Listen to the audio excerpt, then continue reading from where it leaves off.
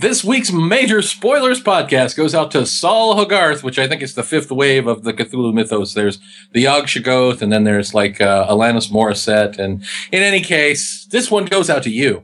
The Major Spoilers podcast covers news, reviews, and of course, spoilers, and goes into details about the topics discussed. So if you haven't read, listened, or watched the items we talk about, you might want to come back later. I'm Matthew. I'm Rodrigo. And I'm Steven, and you're listening to the Major Spoilers podcast, the podcast for pop culture and comic fans.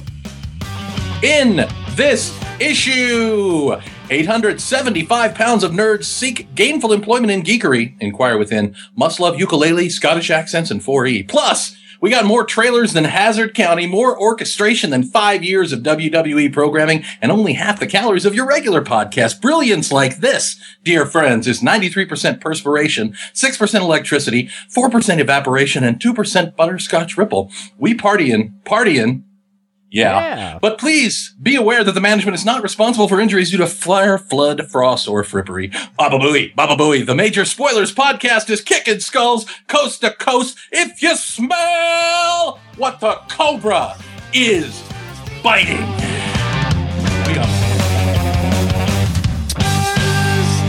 Hey everyone, welcome to another issue of the Major Spoilers podcast. So glad that you could be with us today, or tonight, or tomorrow, or the next day, depending on when you're listening.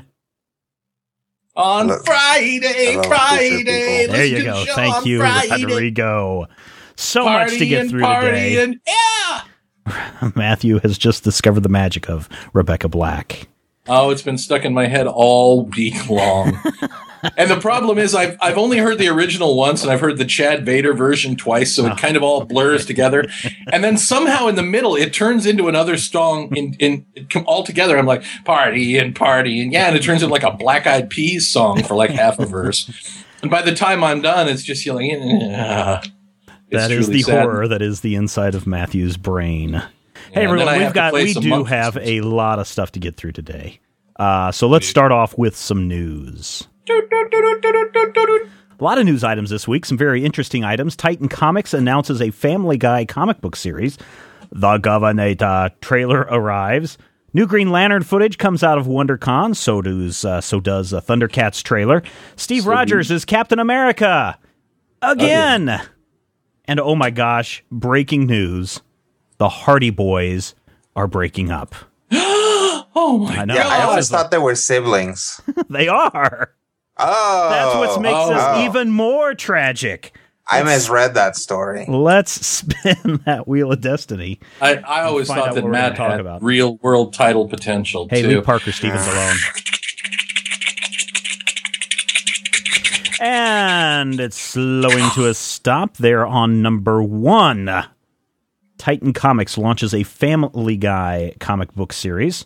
It was announced, Titan Books, now this is a company out of the UK, has announced that they have a U.S. version getting ready to release in the U.S. They've teamed up with 20th Century Fox to announce the Family Guy comic book series based on the TV show, and it will follow the Griffin family in a string of brand new outrageous storylines. Along with fellow Quahog residents Cleveland Brown, Joe Swanson, and everyone's favorite ladies' man Glenn Gliggity Quagmire.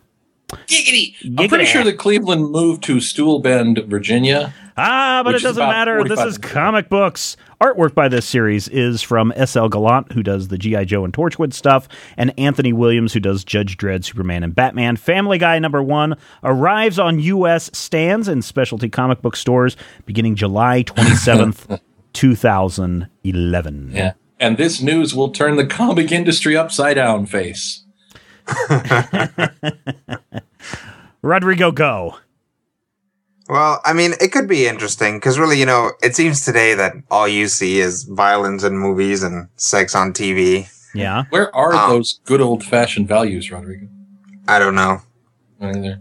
Clearly not in this comic. I'm a big fan of Futurama, for example, yes. But I always found the Futurama comics to be somewhat lacking. Mm-hmm. And obviously, the Simpsons comic has stood the test of time. Alternately, no, I think the I think the Simpsons comic is a great example of a parasitic property.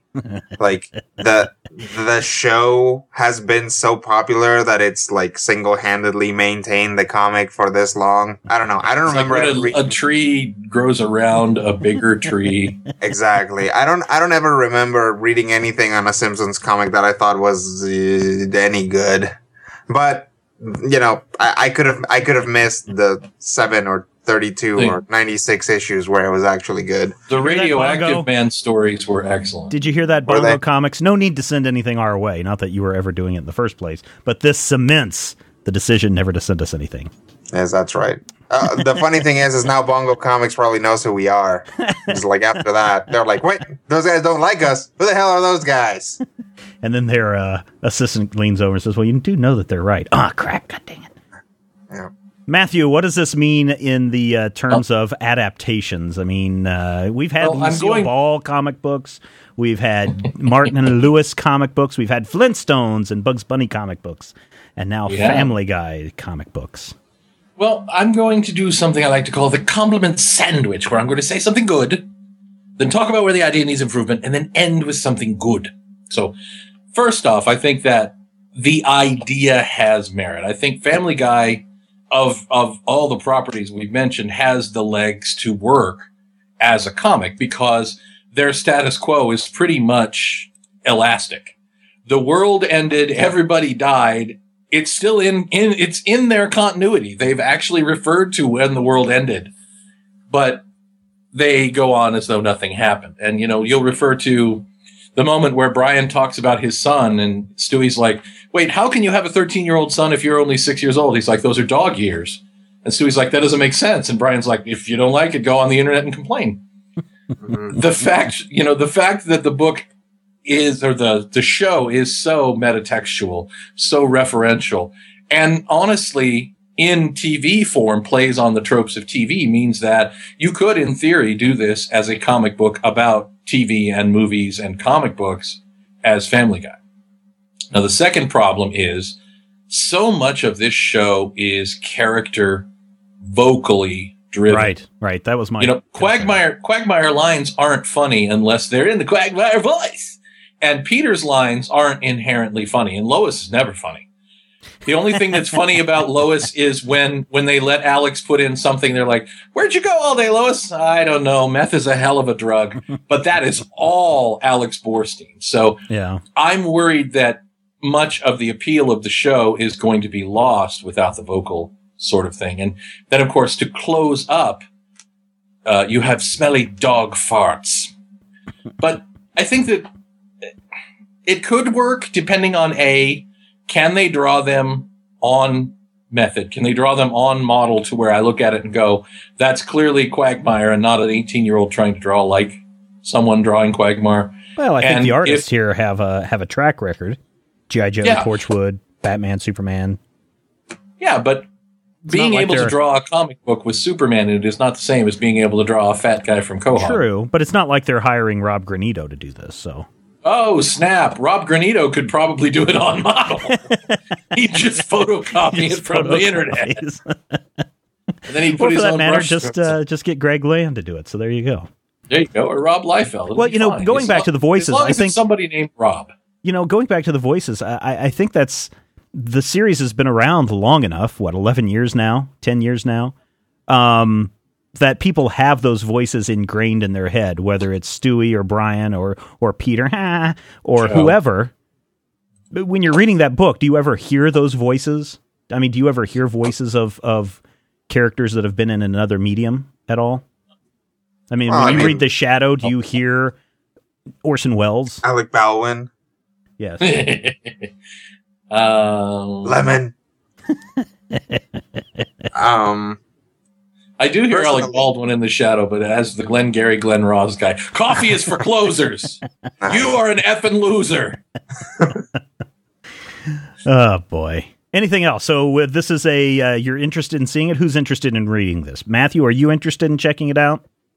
I'm interested in reading it. I'm not pull list sold based on this announcement. Rodrigo.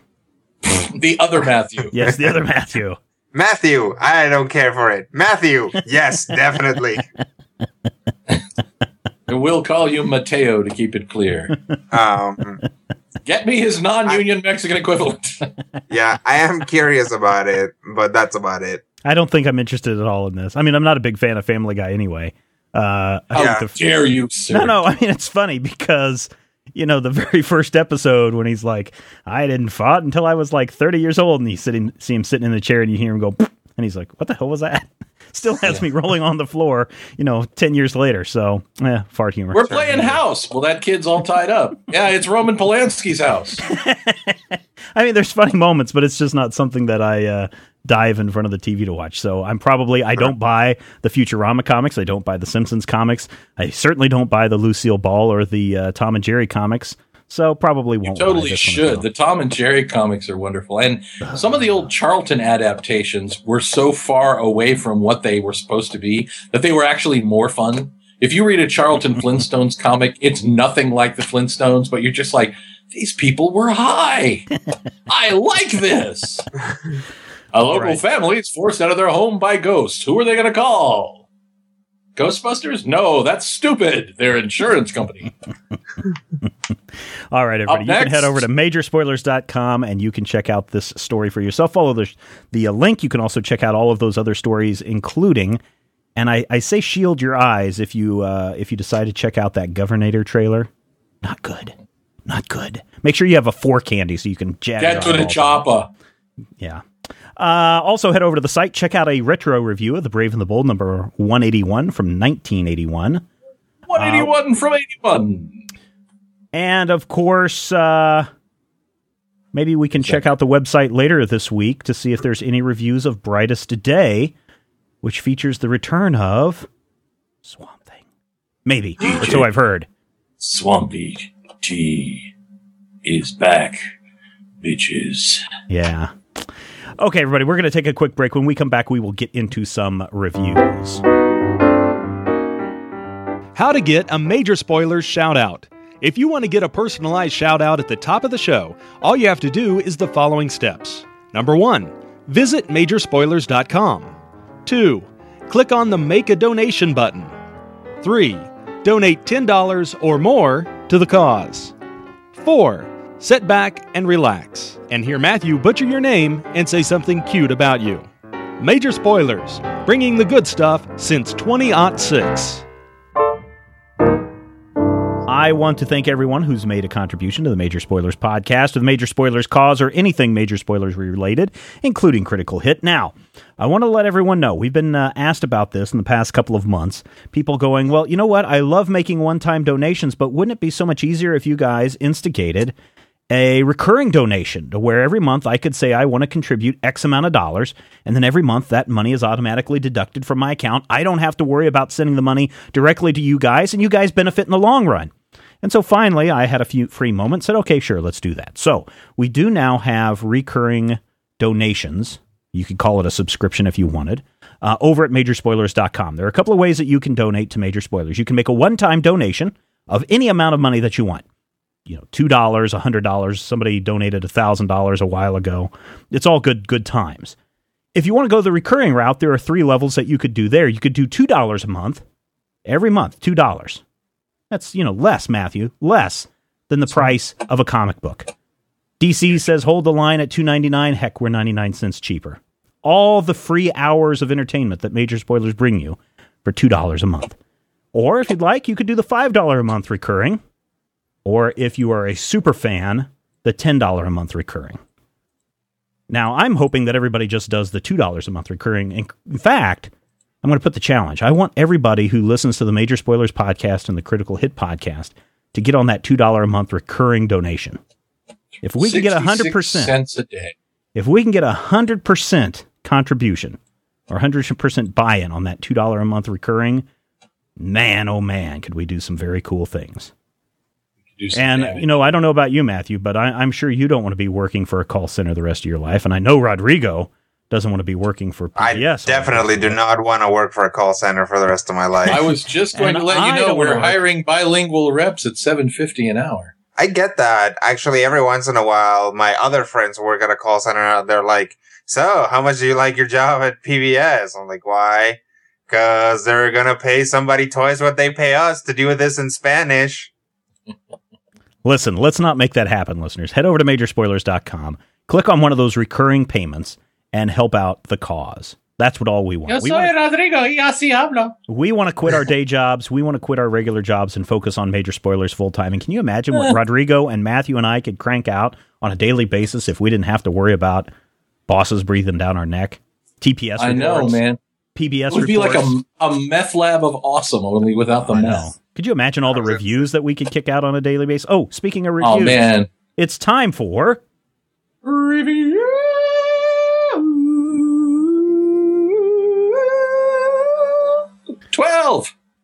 12 reviews. No, we don't have 12 reviews this week. We have 3 reviews this week. One beautiful review. One beautiful review. Well, Matthew, let's see if we can make that happen with Secret Avengers number 11 from Marvel Comics.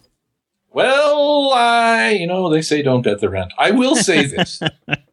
The Marvel Universe is a pretty awesome place to be right now if you love every single person in it. Every single person who's ever been in it. Yes, and that's what we're doing right now. That one guy Secret Avengers number 11. There are 4 Avengers titles right now. There's New Avengers, which is essentially the Defenders. There's Avengers Academy, which is essentially the New Warriors. There's the regular Avengers, which is essentially awful. And then there's the Secret Avengers, which is kind of like, I don't know what you'd want to call it. It's like a Shield? Black Ops proactive super team that they've tried to do a million times. It's sort of like Avengers Youngblood, only good. Shield? X-Force, yeah. No, not like Shield? Okay. No, except for the fact that Captain America is in it and he does have a shield. Ah, okay. Hey, the former Captain America. Steve Rogers is going to be Captain America again beginning in July. Yeah, but that doesn't mean that somebody else won't be also. See, Captain America Incorporated is kicking off in July. He's going to be doing Captain Italy and Captain Incorporated. I can't wait for Captain Newfoundland myself. Captain 52. Djibouti. Captain Liechtenstein. The capital of Djibouti, by the way, is Djibouti. Nice. Anyway. The Captain America Initiative, 52 different Captain Americas from 52 states. Yes. A couple years ago, Ed Brubaker, who wrote everything in the Marvel Universe that wasn't written by Brian Bendis, did a book called The Marvels Project. Mm-hmm. And if you read The Marvels Project, it took a bunch of lost Marvel superhumans from the golden age of comics, and it brought them back and tied them all together, basically kind of around the origin of the Human Torch. One of them was a minor character called John Steele. John Steele, which honestly sounds like a porn star to me, but I have that kind of brain. And this issue takes place after John Steele has gone evil, worked for the Evil Shadow Council, and been captured by Captain America and his Secret Avengers. And to try and figure out what John Steele knows, Big John. Anyway, the Beast comes up with this device that reads his memory. Okay. Now his memory is all screwed up and he's missing bits. So they find a point in John Steele's memory where he met up with and was on a mission with Steve Rogers. So they plug Steve Rogers in the other side of the memory machine, and the two of them put their memories together to tell a story of something that happened in the 40s. Maybe during World War II? Wow. Yeah. Wow. It's a pretty cool framing. There's not a World War II based Captain America coming up around the corner, is there? I don't know. Is there? Yes, there is. To be fair, Captain America spends a lot of time thinking about World War II. Oh, yes. He really is. Captain America is basically World War II in tights. But we see this mission take place. The interior art is by Will Conrad. And Conrad kind of reminds me of Mike Deodato, who did Dark Avengers. Yeah. But he has kind of a stronger line, and he's less, for me anyway, it looks like he's less dependent on photo reference. So I really like Conrad's work here. I like what happens in the story. Captain America and John Steele are in action together, and Steele suddenly realizes, and this is really awesome to me, Steele figures out that something's not right. And he starts using his brain to override the dream and override Captain America's brain. And at the end of the issue, Captain America wakes up, and they're all like, oh, this was dangerous. I told you it was dangerous. And John Steele pulls out his IV, stands up and says, "I think what you're looking to say is trouble." So it's pretty awesome in terms of setting up this character to be sort of an evil Captain America. Now, the problem is going to come when he actually fully becomes an evil Captain America, because my thoughts on, the Dark Mirror thing are well known. But overall, it's a good story. The art is really, really good. I like the story that's being told here. I like the fact that, unlike other Avengers titles, the story seems to be important because it's being told and not because we're going to tie everything together. The Hood is going to do this, and this is going to tie back to that Illuminati series that I wrote 15 years ago, and then Mockingbird's going to be shot, even though she has her own monthly title. And it's nice to have an Avengers book that is strong on its own merits without having to, without stunting every single month. Yeah. And I'm liking this. This and Avengers Academy kind of rock back and forth as being my favorite Avengers book every month. And the main reason is not Steve Rogers, woohoo, I love Steve Rogers, and it's not Ed Brubaker is a great writer. It's Ed Brubaker is writing really well in this book.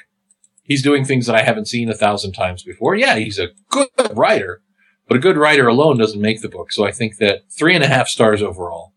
Good writing, good art, interesting without being overwhelming. And this team really does have a fun lineup for me of, 70s recurrent superstars. Cool. So, good book. Excellent, excellent. That was out last week from Marvel Comics. You can check it out at your newsstands. Let's take a look into the future.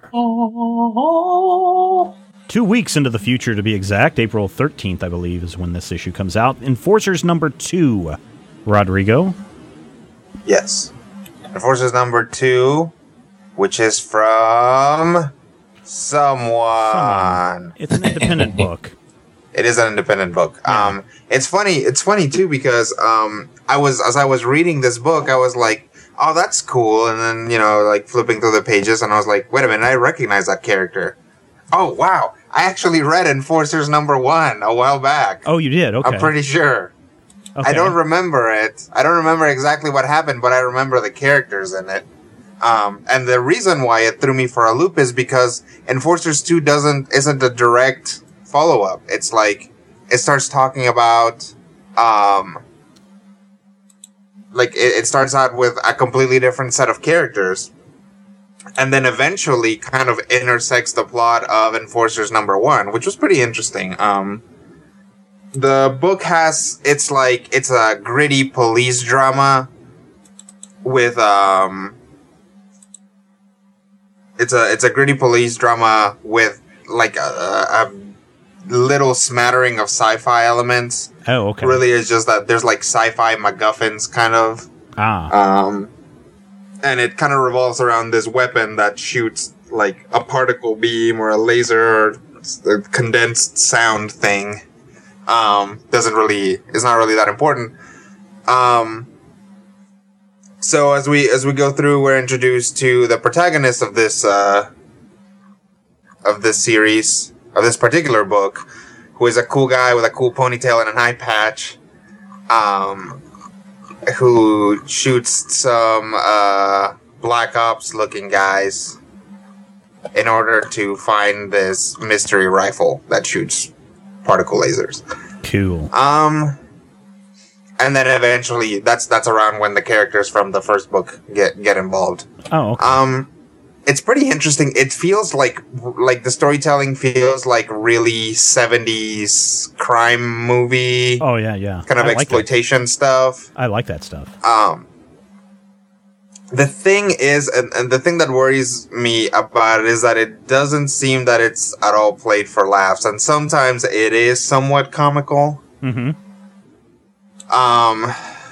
But I don't know. I'm not entirely sure that I'm reading it right. The art is fine. I don't have a problem with it. As far as design, I don't know if I'm crazy about a guy who basically looks like Xanatos from Gargoyles, except he has a trench coat and an eye patch.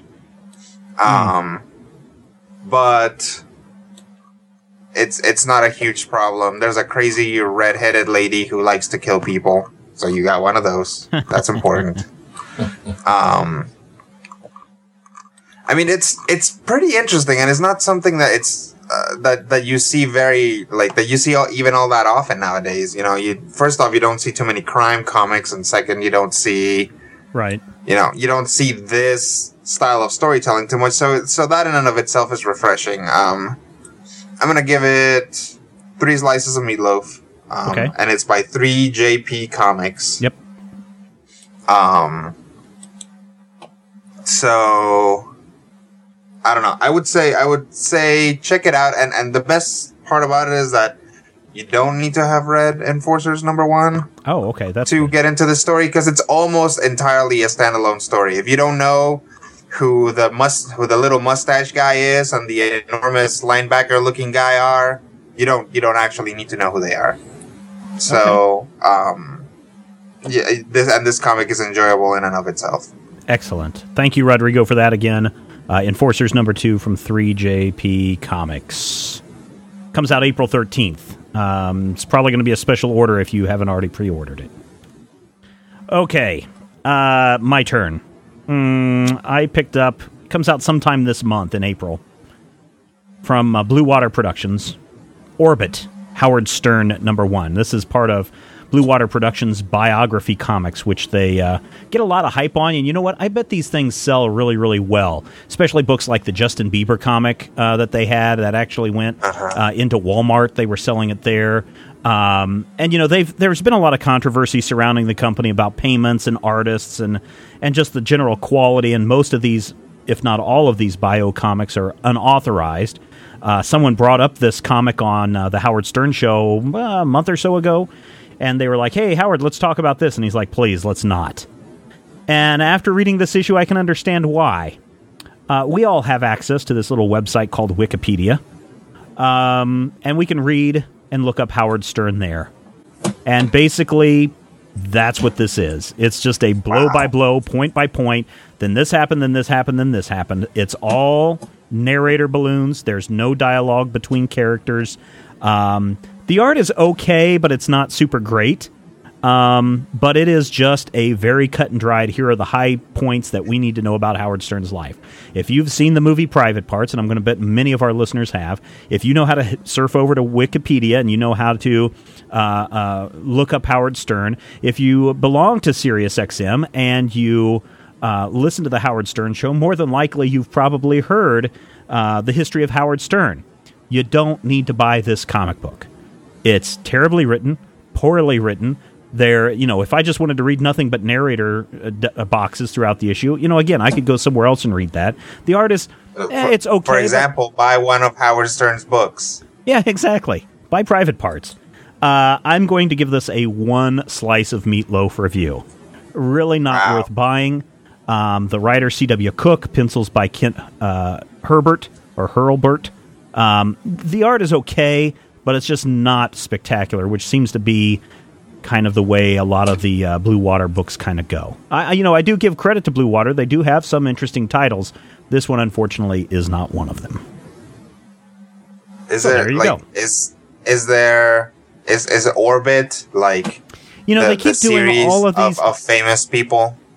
They have all these different ones. They have Female Force, not to be confused with that other Female Force title that's out there. They've got Fame, which is looking at people like Bieber and Taylor Swift and Lady Gaga and all these other people. And Ryan Reynolds now. Yes, Ryan Reynolds. Oh, good Lord. I don't know if you guys have seen the cover art to that. They've got another one called Political Power that looks at politicians like Sarah Palin and President Obama. More power to them for doing that and for selling the stuff. But if you're looking for something beyond the glossy outer coat of Howard Stern's life, you're not going to find it in this book. And maybe that's my big complaint, is maybe because I know more about Howard Stern than what is let on in this book, that to me it's a waste of time. But for somebody who doesn't know anything about Howard Stern, and I find that hard to believe, this book might be of interest to you, which is why I gave it one star. So there you go. Yeah. You sell a lot of Blue Water books there at Gatekeeper Comics and Hobbies? Will I get in trouble if I don't know that we ever actually order any No, that's fine. I mean, the wall. I mean, that's, I think that occasionally, I think the Betty White showed up on the wall and the Justin Bieber, but. Yeah, the Bieber sold I don't know how many copies, but it sold a lot. And a lot of that, you're not going to see up in the top 300 rankings that Diamond produces, because a lot of those are sold through different distributors. That deal with the Walmarts, that deal with the bookstores.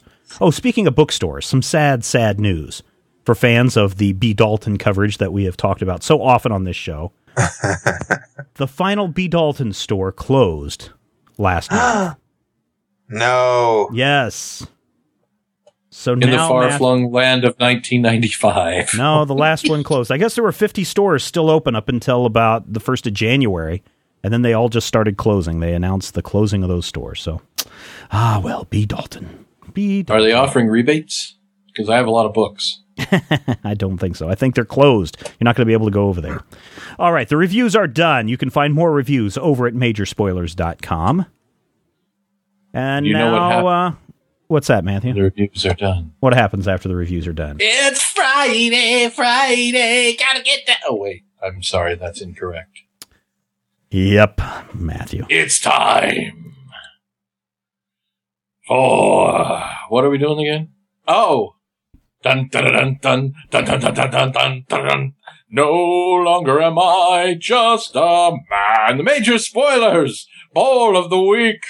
John Williams edition, even though he was killed outside of Tatooine while Chris Griffin watched. Ball of the week. So much of what we talk about usually deals with visual, artists or characters or something like this. And when I go to sleep at night, I listen to Sirius or I listen to Pandora or something, and every once in a while I'll hear a John Williams theme come up.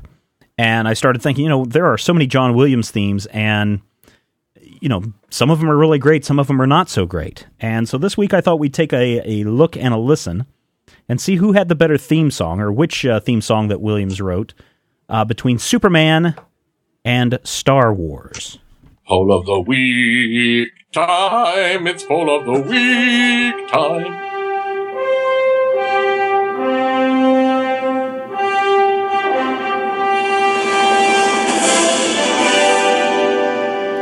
So that's Superman. I think everybody... Well, you know what? I wanted to say I think everyone's familiar with that song, but surprisingly, a lot of people have never heard the Superman theme song, which maybe because of the age of the film, or maybe because they're just not familiar with the music or the character, they haven't heard that one. So that's theme song number one. The other one, I think, is something I hope everyone has at least heard at some point in their life.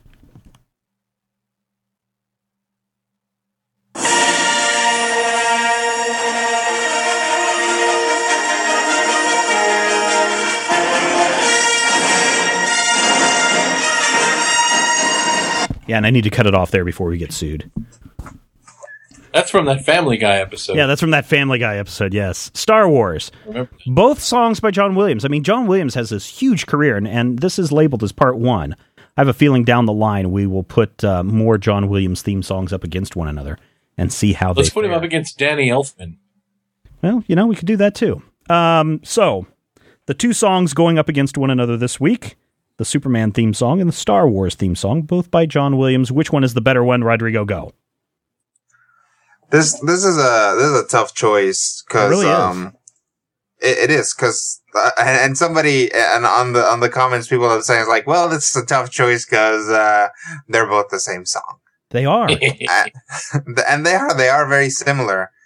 You can kind of transition in your own mind from one into the other without too many problems. But they're big orchestral themes for movies, so there's only so many places you can go with that anyway. But growing up, my dad was a big fan of the Superman theme, and I would hear it fairly often. And although he was a fan of Star Wars, as a kid, I think I only saw, each movie in the original trilogy maybe once until I went out and started looking, for them on my own. So I was always a lot more aware of the Superman theme. And I think for me, it just that's kind of what it brings up is, having watched Superman as a kid and not being conscious of the many plot issues and effects issues that movie has. and just kind of enjoying it on a purely aesthetic level, and that includes the theme song. So I despite the fact that I'm a huge Star Wars fan, I have to go with Superman. Okay. Matthew. See, I think back to this time frame, the late 70s. 78. The early 78 80s, was for Superman, 77 for Star Wars. Are you sure? Because I thought Superman came out in 77 and Star Wars in 76. Nope. But in any case, I think back to this time frame and I think about, what I liked. And for me, it was always Herbie Hancock's Rocket, which went frit, frit, frit, frit, frit, frit. So I was not necessarily orchestrally inclined during that time frame. Listening to them today, I feel like I have, and this may, I worry about becoming the guy who just goes against whatever the general populace says. But for me, Star Wars doesn't hold up nearly as well, partly because it's been so very prevalent, especially in the last, dozen and a half years, whereas the Superman theme, was it in Superman Returns? Yeah, they actually got permission to use not the melody, but the main idea of the piece. Theme? The theme, yeah, you could say that. The dun dun dun dun dun dun dun dun. They could use that. The overture. Segment. Yeah, the overture. Yeah. For me, Superman is probably superior right now, simply because I feel like Star Wars, to me, is kind of overplayed. You hear Star Wars a lot. Mm-hmm. I mean, the entire Star Wars theme was just on the other day. I was watching the Family Guy, actually, and the whole theme played, and the opening sequence and the thing, and it's kind of like, it's like Abbott and Costello's Who's on First routine. Right. I love the Who's on First routine. Love it, love it, love it. And I've heard it probably 1,000 times in my life. Yep. And to me, I would rather hear them talk about, Dizzy Dean and his French cousin, Gouffé Dean. And his French cousin. Who's that? Gouffé Dean, yes. Gouffé Dean, yeah. I'd rather hear them, going off on stuff that we don't hear beat into the ground. So I think the beaten into the ground portion of it helps for me when I say Superman. Oh, okay. This was a tough one, too. I mean, I didn't think that these two would be the two tough ones. I was thinking of some other John Williams songs that will be featured. The theme from Automan that he did on later year? Yes, Automan. But, I sit there and I start thinking about these two songs, and they are so much a part of something that I can, just know instantly, how the Star Wars theme starts or how the Superman theme starts. And when you listen to that, it kind of does build up to that is, what is the build? And the build to me is really important in these two songs. In Star Wars, you are being offered a different take on the space genre. And so right away, we're being blasted in the face with, this is something different. This is something that you're not expecting. And so that's what that song does, right in your face, right from the very moment.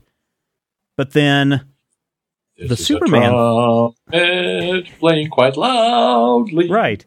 But when you listen to the Superman song, it's like something is coming at you from a distance. It's just like when you're introduced to Superman. Look, up in the sky, it's a bird, it's a plane. No, it's Superman. And that's almost how that theme song starts out. It's very quiet.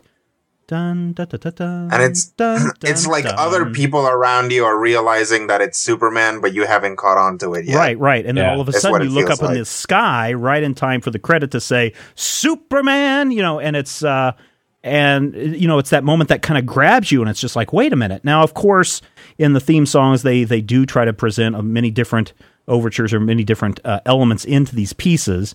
And I think a listener had commented, or reader had commented about the moment in that Star Wars open where you get this little twinkling bit of the of space before the runners come and start firing at one another. But between the two, I think they're really, really good. They're really, really good examples of John Williams themes, and I'm surprised, and I'm glad somebody picked up on this so quickly, that it is the same song, or they are the same kind of song, because listening to a lot of John Williams theme songs, you'll start to see his pattern, and you'll start to see his method behind making things. But in this first round, I went with Superman. It's just something that has that grabbing moment of, look up in the sky, as opposed to, we're in your face and we're different because Hollywood said so. Over there. I do wonder how much of that style comes from people coming to him and saying, hey, I want you to write something, and it better sound a lot like Star Wars. Well, but see, that's the interesting thing, too, because in the coming months, we'll be looking at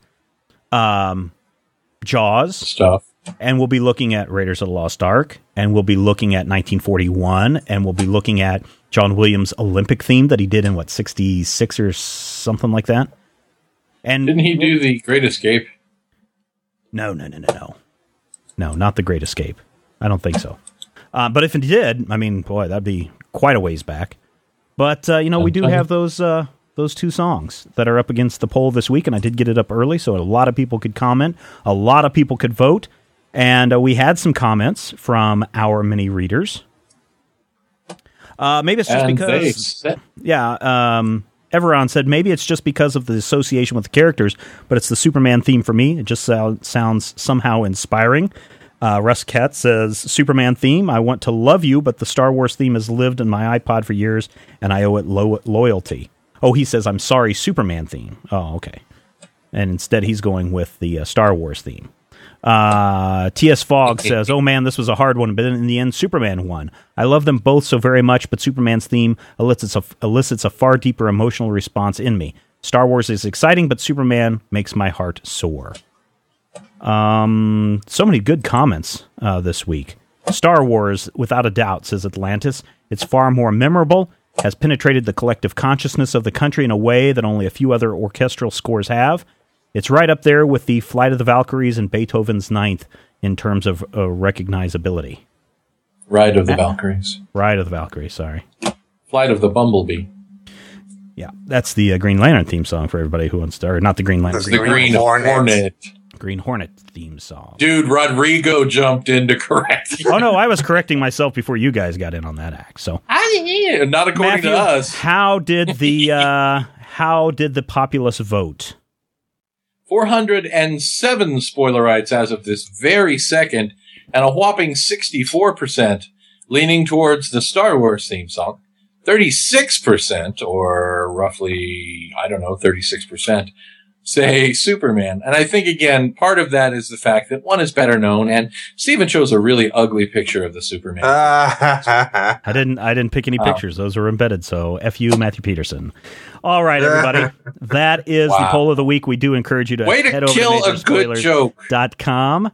No, I think you did that quite well on yourself. Okay, we're going to take this quick break. When we come back, we're going to be talking about Skull Kickers from Image Comics.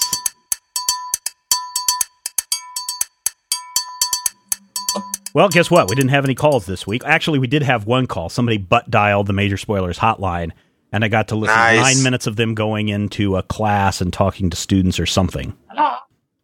That may have been me actually yelling at my agents. No. It was somebody was listening to Critical Hit, and so I heard that and I was like, why is somebody recording Critical Hit and putting it on our phone message? It was the most recent Critical Hit where Orem was talking about feeding the interns to any kind of entity that jumps out, and then you hear the phone go in the pocket and the muffled, hey, how you doing? Oh, okay, sit down. Went on for 10 minutes. That's not what the Major Spoilers hotline is there for. You can tell us the truth. It was you. No, the only person that I butt dial is Rodrigo at 6 o'clock in the morning. Are we talking butt dial or drunk dial? Hey, Rodrigo, that'd be really good. Hey, let's go and shoot some stuff. We do want your, and it's really odd that we only had the one phone call. Maybe this person filled up our mailbox. It's odd that we had the one phone call because I know people were saying, hey, I've got some thoughts on Skull Kickers that we're talking about this week. And they didn't post a comment on the Major Spoilers website. They didn't send us an email, and they didn't call the Major Spoilers hotline. Maybe it's because they forgot the Major Spoilers hotline phone number. Matthew, let's repeat that for them. 785-727-1939. Now, that number again. Yes, I realize that people don't always get their stuff right away. So grab a pencil, and Matthew will repeat. 785-727-1939. It's really not hard to remember. You think of it this way. If you'd like to make a call, please hang up and dial again. 785 is the area code for most of the northern half of Kansas. 727 is the prefix for Lawrence, Kansas, the city I want to move the Major Spoilers HQ to eventually. And 1939. Duh, I think everybody knows what 1939. Absolutely. That was the year that Michael Jackson's haircut. No, wait. Exactly. That was the year of the moon landing. Yes, exactly. It was the year that a man was being in trouble. No matter what year it is, if you play Scattergories, somebody will land on the moon, Michael Jackson will catch fire in an accident, and someone will shoot John F. Kennedy. Doesn't matter. The year could be 1066. And people will try and put those answers in. And I'll tell you why. People are stupid. or maybe it's just my friends. I don't know. In the year 2525. Somebody assassinated Michael Jackson catches on fire. Alive. Wasn't that the year that Cactus Jack wrestled Triple H to a standstill in a steel cage? You know what? Probably. Critical Hit is a runaway hit when it comes to Dungeons and Dragons or gaming podcasts. So appreciative Speaking of everybody who listens to non-sequiturs. Just moving along. And so there seems to be kind of, I don't know, Rodrigo, are you a big fan of that kind of fantasy storytelling? Oh, certainly not. Okay. Well, which is I think why people like Critical Hit. Well, but you can be in that realm. You can be in that realm and appreciate it, but not love it, right? No, I mean, I approach Critical Hit with the same fury and loathing that I approach any sort of fantasy work that I'm involved in. Okay. Matthew, what about you? Are you high fantasy lover, or what kind of... No, not even a little bit. I honestly have... When I was very young, a friend of mine was trying to get me to read real literature. And among the things that he said I had to read was the works of J.R.R. Tolkien. Mm-hmm. And he's like, you have to read them in order. I'm like, okay, I have to read them in order. I'm a comic guy. I know how this works. You start with issue 1. So I read the Silmarillion over the course of about 17 years. Yeah, bad place to start. Yeah, and I got about 3/4 of the way through it in 17 years. And occasionally I'd check ahead and I would be like, okay, what's going on? Oh, they're walking. Tom Bombadil. Well, that was bull crap. They're walking. And so I never got the base for it. I would rather see a good, futuristic dystopia with OMAC flying around in a giant satellite and pew, pew, pew. So I'm not really a high fantasy guy. Okay.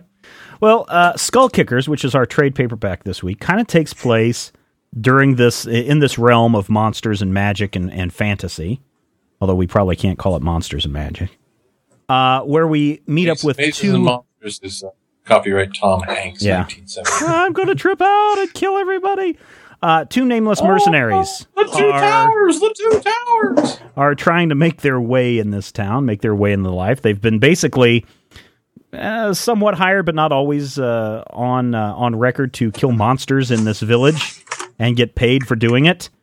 And then it winds up into some big adventure. Rodrigo, why don't you fill us in on the story of this Skull Kickers? Right. So Skull Kickers, although they don't necessarily, they're not called the Skull Kickers, right, except kind of as a brief reference.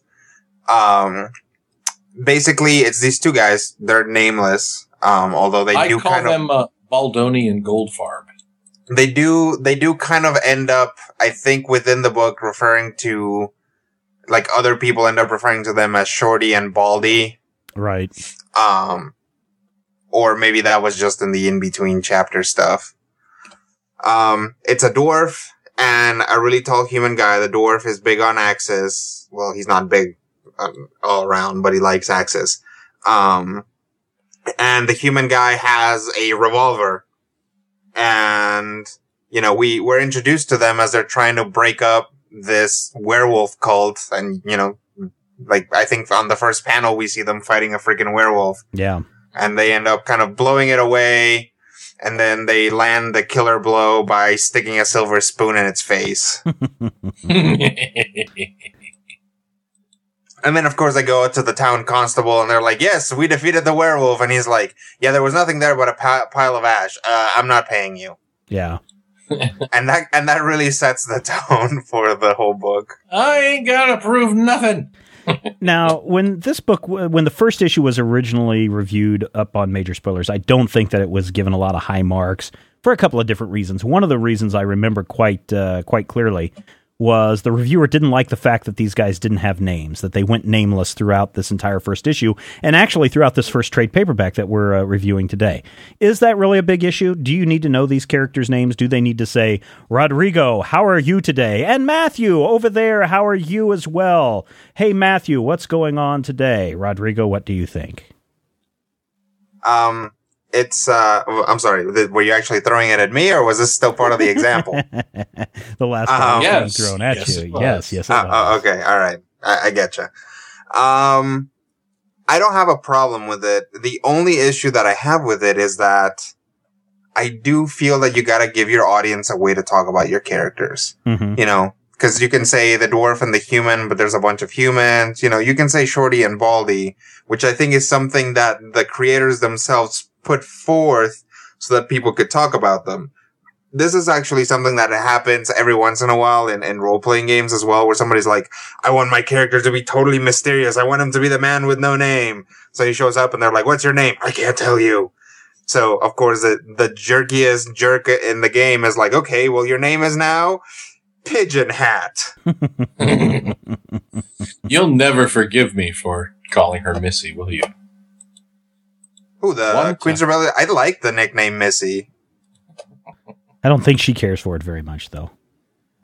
Towards the end of this issue, a bigwig arrives in town and is promptly assassinated.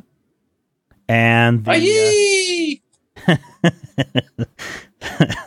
that's a different discussion. And the mercenaries are basically hire themselves out to retrieve the body from the dead body place. And get it back to the lords and the. It's not really a morgue. It's a dead body place. It's where we keep the dead body. And so they agree to get the body back and retrieve it for the he's dead. Oh no! So they can take him back and bury him in proper style, and they stumble upon a body snatching ring, and then that leads on to one adventure after another. Where there's a mad, a wizard, a warlock, who is trying to steal essences from people's bodies. He's a magic-y dude, and that's kind of his thing. I have to say that the lack of names didn't necessarily bother me so much as the lack of anybody really having a name. There's a lot of cool action and there's nice set pieces, but the guy with the band-aids on his eyes, I'm not sure if he has a name. Yeah, we just know him as this warlock. I don't think he does. Yeah. And the girl who, the elven archer girl or the archer girl who runs around, I don't know her name. Right. It's not necessarily that it's bad. I mean, there's kind of a fever pitch. There's a running pace throughout this whole first arc that really works if you're trying to evoke a really good D&D session, one that's going really fast, or, trying to evoke something that's not, and then they walked, and then they walked, and then they walked and walked and walked. There you go. From Matthew Peterson, Skull Kickers, better than the Silmarillion. That's right. Put that on your trade paperback and smoke it. But I don't know. I like the pacing. There are some questions that I have from, panel 1 that never really get addressed, and they manage to kind of slip past them. Such as? The anachronism of that handgun. Yeah. I want to know what's up with that. And as far as that kind of a weapon being around in this time period, is that what you're talking about? Yeah. Okay. And does he have an artificial hand? Because it looks like he has a steel hand. I was wondering about the gun too. And Rodrigo, do you have any thoughts or ideas on that? I think because I've seen the issues floating around, and I remember, I think in the back of one of them they were answering questions, and people had written in and were like, "Hey, what's the deal with the gun? And how come he's the only one who has a gun?" And they were like, "Oh, will be revealed later. Keep buying our comic." So, which is a perfectly legit answer question. Sure it is. It is. and hopefully there will be some exploration, and I'm guessing that there will be, probably in the same way that we see explanations for other things on the very last handful of stories that we see. Mm-hmm. Yep. I will say this will be the WoW nerd coming out. In the world of Dungeons and Dragons, at least the way we've been playing it, there are not those kind of weapons present. There are not guns present. But in World of Warcraft, when you play, there's the hunter class, and they have rifles and they have guns to fire things. And it's always kind of bothered me to have that kind of mixed in. But of course, now they've got motorcycles and flying, airplanes essentially in World of Warcraft. So, I think maybe it's to the point where some people will let the gun go by. But like you, Matthew, I was kind of like, a gun? Really? Okay, let's see where this goes. And the thing is, a gun is something that you eventually, I feel, have to explain, because as we now know from the fact that, no army chooses to use a machete over a gun. Right. Guns are better in a fight. You can kill someone from 10 paces instead of from up in their face. Mm-hmm. Or up in their faces if you really want it to rhyme. So, it is something that, and I don't know if WoW explains it at all. No, as far as I know, if you have. If you get into things where, like, the only kind of guns that are around are these, like, flintlock rifles that you have to, like, load and whatever, or, like, single shot guns, like in Pirates of the Caribbean. In Pirates of the Caribbean is fine, because all the guns fire once, and then you have to fight with a sword, right? So that's fine. That's not a big deal. But if guns are available, why would anybody choose to use a bow or a sword or anything else? Well, the gun actually does come into play, because they do break into this castle of the warlock guy who's trying to raise the dead or trying to capture the spirits of the dead, and basically has a zombie army. And he's doing it by stabbing this magical blade into the bodies. Well, the dwarf gets captured, is about to be stabbed to death, but the gun goes, the baldy shoots the gun, deflects the blade, so it goes into the dwarf's leg. And the dwarf, he seems to be fine, except his leg is then being able to be controlled by the warlock, essentially. If the warlock says kick, it will kick. If the, and so there's some funny business. I mean, and there's some literal haha funny moments that appear in this issue.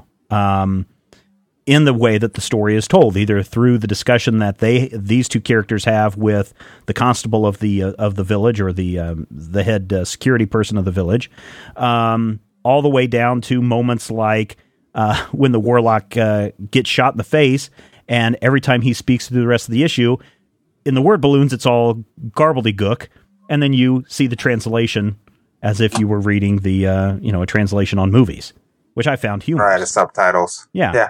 And then you have the sound effects too, which play a big role in this piece. Or the the sound effects. Yeah, the sound effects are funny, and at first I was like, because this is something that I'd seen before, and I'm trying to think where it was. I think it might have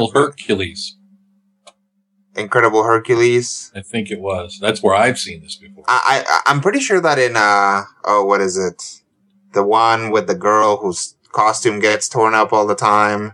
Empowered. I think in Empowered they have sound effects like that too, and I think that's maybe where I first saw them. Okay. But yeah, basically when they pull out a weapon, you don't the sound effect is not like ka-chick of the like the weapon going against the scabbard. Like, the sound effect is actually like weapon ready, or pull, or like it's just some word that is not in any way an onomatopoeia. Right.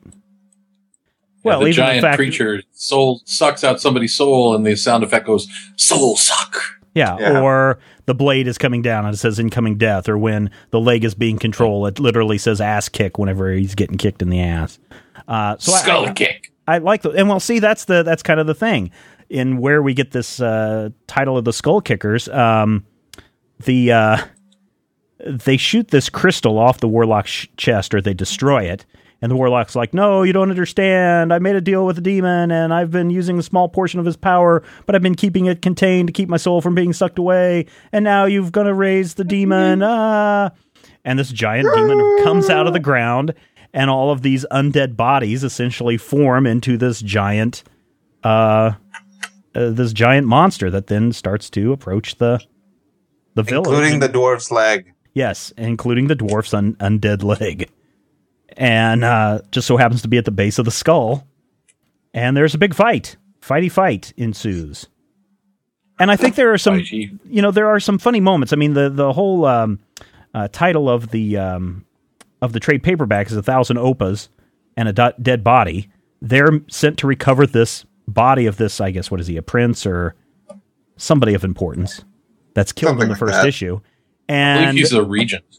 And, Baldy comes back into town and is like, okay, give me my money. Give me my money. And they're like, oh, you want the money now? How about we defeat this creature? He's like, no, give me my money. And they're like, okay, go fetch. Stomp. Then the monster steps on the guy that they were working for. And he's like, well, there goes that plan. Let's fight the monster. What did you think of this fight scene towards the end? Or at the end? It's interesting. When it comes to comic books, there are a couple of things that they can do that no other art form can. You don't have to spend $50,000 on the giant thing. Mm-hmm. The guy just draws it. So I like the scale of it. Mm-hmm. And I like the fact that, during the fight scene, we find out that I don't know, we'll call him Irwin. the dwarf is not actually dead. Early in the issue, he's sucked up, and then we actually find out during the fight scene that only his leg has been sucked up, and that he's hanging off the creature's neck, which I think is brilliant. Yeah. Meanwhile, Baldovich is out there, shooting and Krakowing and shooting and Krakowing. And I like the way it breaks down because he thinks his friend is dead, and there's a bit where it's obvious that his friend being dead is a problem, but also, I've got to go kill some things now. Mm-hmm. And then, of course, it's the dwarf who gets in that final shot. The eponymous final shot, if you will. Complete horrendous brain damage. Which I think is the greatest sound effect since Thunder God. Yeah. And they destroy the creature, and, that's kind of how that first major story arc ends. Now, there's also, there was another issue that came out, and we got to read these in the individual issues. Yeah, we got to read these in the individual issues, just because Image sent them to us as reviews, and so we were aware of this this entire time. Image. We do like Image. Their review. There was that sixth issue is really just a bunch of short stories, and to be honest, didn't read it. Wasn't interested in these short stories, which really didn't appear to have much of a connection to any major story arc. Except for maybe that bit about the bit about the gun.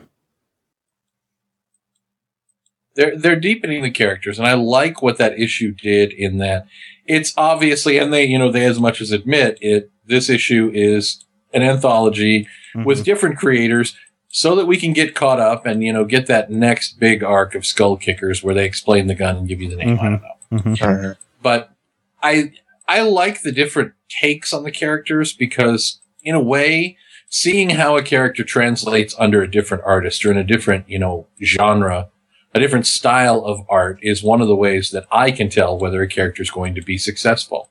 That's one of the reasons to me why Warlock will never be as cool as he was when Bill Sienkiewicz was drawing him in New Mutants. Mm-hmm. No one else can draw him except maybe Art Adams in a way that makes me care. And, having different artists really shows that the character design is strong enough to transition. One story has kind of a cartoony, I hesitate to say manga style, and one kind of reminds me of Eric Powell's work on The Goon. Mm-hmm.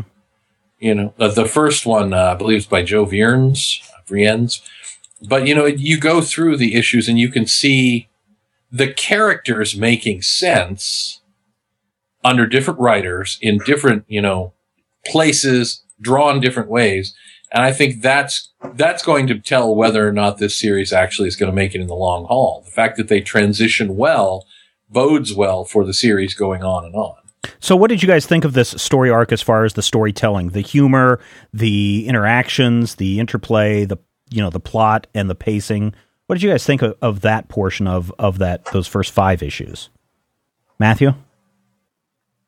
With something that, and I believe our reviewer said that issue 1 was kind of familiar and by the numbers. Mm-hmm. And that, I think, was intentional. With a story like this, there's 2 ways you can go. You can go the Rodrigo route and make it all completely, whole cloth and try to make it as super awesome as possible and try to make it different from everything. Or you can embrace the fact that it's a genre piece. Mm-hmm. You can embrace it's a cowboy movie, it's a night movie, it's a space movie, or in this case, it's a fantasy tale about a guy with an axe.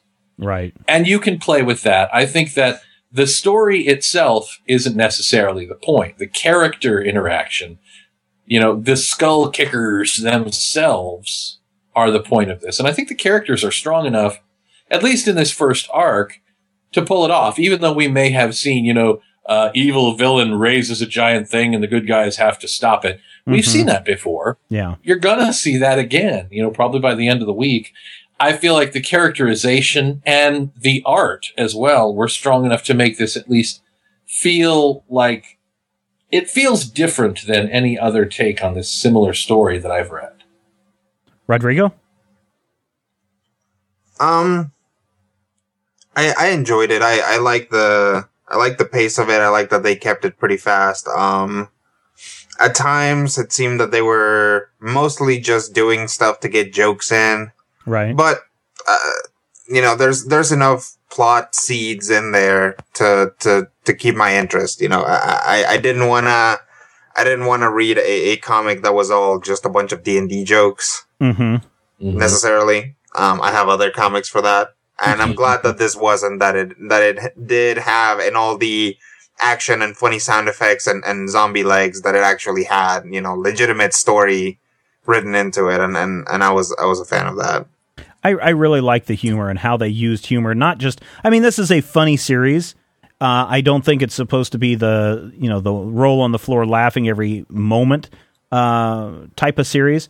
But I did appreciate how the humor was interwoven with the story. I like the pacing of the story, and Matthew, as you said, it's a little bit by the numbers in the way that, here's how we go from point A to point B and turn these 2 guys into the town heroes. I like the fact that they are trying to mix in some of the fantasy elements, like the goblins and the zombies and the giant monsters attacking the town.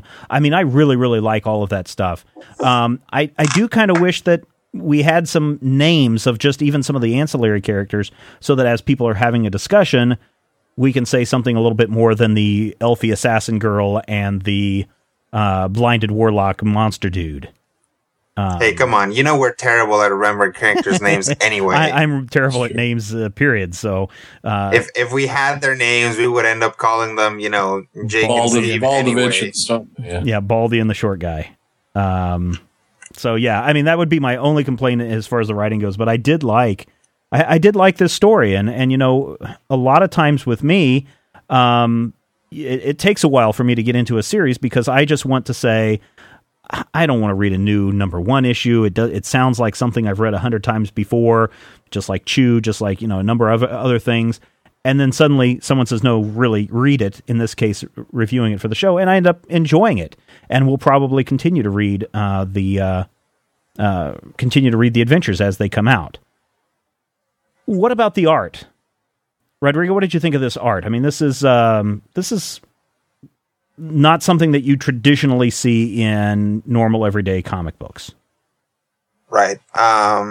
A lot of it is by this guy named Chris Stevens, and I'm a big fan of Chris Stevens. If you go to his DeviantArt page, I think his handle is Chris2D. He does a lot of Marvel and DC commissions, like just people being like, hey, can you draw Emma Frost? Yeah. Sitting on, something. It doesn't have to be. I don't care what she's sitting on. You draw Emma Frost on the kitchen table, and she has a box of fruity puffy wheats, and she's saying, "Come to dinner," and like that. Can you draw Emma Frost, and she's driving a race car but she's just driving it like from far away so I can see her. Can you like draw June Cleaver in her underwear, like ironing with her pearls on? Anyway, he's really good, and he's actually drawn, like made, like kind of schematic drawings for like statues and stuff, for like statuettes for Star Wars and other things. So he's actually really good. And I really like his art, although I don't terribly love the character design of the characters in Skull Kickers. I still think that the art is really good. The problem that I had with it, to a large degree, was the coloring. Oh, really? Okay. Yeah, because it seems that a lot of the coloring was just kind of relatively flat, although there was some gradient in there, lighted stuff, and then this really sharp, darker shadow on everything. Yeah. And it's not so much that in and of itself is a problem, but some of the choices of where that was applied, like the dwarf's beard has these, it's basically like a single unit with some lines coming out of the face to kind of simulate where the beard ruffles and stuff. Right. But the way that it was colored makes it look like it's hard, like it's made out of plastic. Sometimes, just having that hard line like next to every single line makes it look like literally there are like wooden blocks that go into his face. Right. I see what you're saying there. And that comes up here and there. And, as I read the book, it became less and less of an issue. And I think if stuff isn't happening at night is, again, not as much of an issue, but I wasn't crazy about that shading style. I really like the coloring in terms of the lighting effect and the fact that they were really trying to at least make a very good attempt at making sure that the light was coming from the right angle when they applied their shading. Yeah. So if it's a stabbing scene with important. this magical knife, the knife is the point of light, and when you look at everything else in that panel or in that scene, everything else, all the shadows and everything and the light interaction with the environment comes from that blade, and that's what I really, really like. Of course, I'm a big fan of taking the dark blues of night and mixing it with the oranges of a fire or a torch or something like that. That's issue 2 has a lot of that going on, where we go from a night scene to a fire scene to a morning scene to a scene where it's cloudy, and the full daylight and a cloudy day have a different feel to them, which is absolutely amazing. And so I really like the coloring in this issue, and I like the art too. It's a kind of that cartoony style that I appreciate in my my cartoony books. Matthew, anything else to add as far as the art goes? Not really. I think that the art is really charming, and it's really strong to the point where I wasn't necessarily aware of the art. It felt like, in places it felt like really strong animation. To where the characters are moving, and it's not like a computer rendered thing, but you never become aware of the art. It's not something that you have to go, oh wow, that was a really weird angle, I need to figure out how that worked. Right. The art comes across as pretty effortless throughout. Okay, bottom line then for everybody. Give me a summary final thoughts of the issue, as well as, do you recommend somebody pick this up? Do you recommend they check it out from the library, or do they skip it completely? Matthew. I'm Matthew, and I approve of this hilarity. I think that going into it expecting what you expect is problematic, because I expected, that kind of high fantasy, light adventure, la da da kind of thing. And it was really undermined. It's a strong, it's got elements of a buddy comedy. It's got elements of adventure story that doesn't necessarily have to have a sword and sorcery in it. If you like your swords without sorcery, this is probably not the way to go, but I'd say at least check it out. I'd check it out at the library, library, if you will, if you're from Kansas like me, but it's interesting. And I did like it. I would give it a more positive than negative review. All right. Rodrigo. Oh, we lost Rodrigo. I wasn't paying attention. Rodrigo is so gone as he dropped off in the ether somewhere. There's Rodrigo. What's up? I know, internets. The internets. Rodrigo, some final thoughts on this issue. Feel my pain. Final thoughts on Skull Kickers.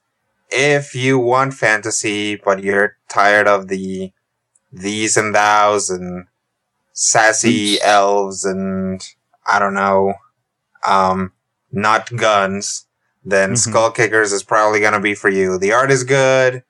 The dialogue is quick and witty. And no single element of it draws too much attention to itself, which is probably what I like the most about it. Mm-hmm. I just enjoyed it all around. I mean, I enjoyed the story. I enjoyed the characters. I enjoyed that they played off one another, and you could tell that they really cared for one another without coming out and saying, "Oh, I love you, man. No, I love you, man. Get your hand off my beer." I like that aspect of it. Really loved the art.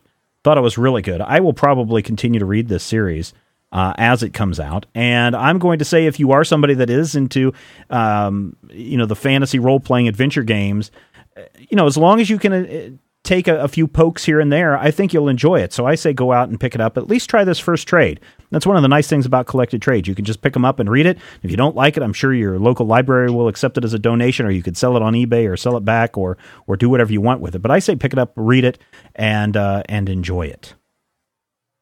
All right, gentlemen, thank you so much for your time this week or today.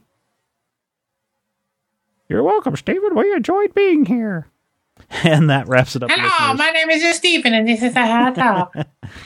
Thank you for listening. Thank you for being part of the Major Spoilers experience. Thank you to everybody who is already making recurring donations to the Major Spoilers cause. That helps us do more great things, because we know that you love comics, and we do too. And tune in next week when we talk about another great title, which I forget off the top of my head. Why? Because that's what we do.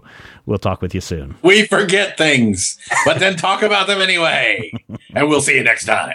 If you have any questions, comments, topic ideas for future shows, or would like to sponsor a show, send an email to podcast@majorspoilers.com. Visit Major Spoilers at majorspoilers.com and be sure to check out the Major Spoilers Forum. You can also follow Major Spoilers on Twitter at twitter.com/majorspoilers and on MySpace at myspace.com/majorspoilers. If I had the X-ray vision of a Superman, I could save a few bucks and stand around and read through the covers of the comics on the stand. But although every other page would be backwards, I suppose, I could still read the evens and the odds. Well, I don't know. Guess I haven't thought this all the way through. Plus, as soon as the comic book store guy knew, he kicked my butt out on the corner. What a major spoiler. What a major spoiler. Think about a better way. If I was hulking green or gray, I could just bust through that brick wall, take their comic books away. But then the little meat would deal with all the tanks and bombs and guns. Have you ever tried to read a series with all that going on? Guess I need to rethink this plan. How would I back and board my comics with such huge hands? Guess I already told ya. What a major spoiler. What a major spoiler. Yeah, yeah, yeah. What a major spoiler. What a major spoiler. If I'm stark raving rich like a man of iron, I might not be surprised to find that I might actually have the heart cold to follow an entire storyline. But would I really even need to read up on all those escapades? I mean, who needs such distractions when your sister's such a babe? But the downside is such a beast, being shot up in a fun, be in the Middle East with a gang sign throwing soldier. What a major spoiler. What a major spoiler. Yeah, yeah, yeah. What a major spoiler. Whoa, whoa, whoa, whoa. What a major spoiler. This has been a Major Spoilers podcast. Copyright 2011. Goodbye. See you on the next show.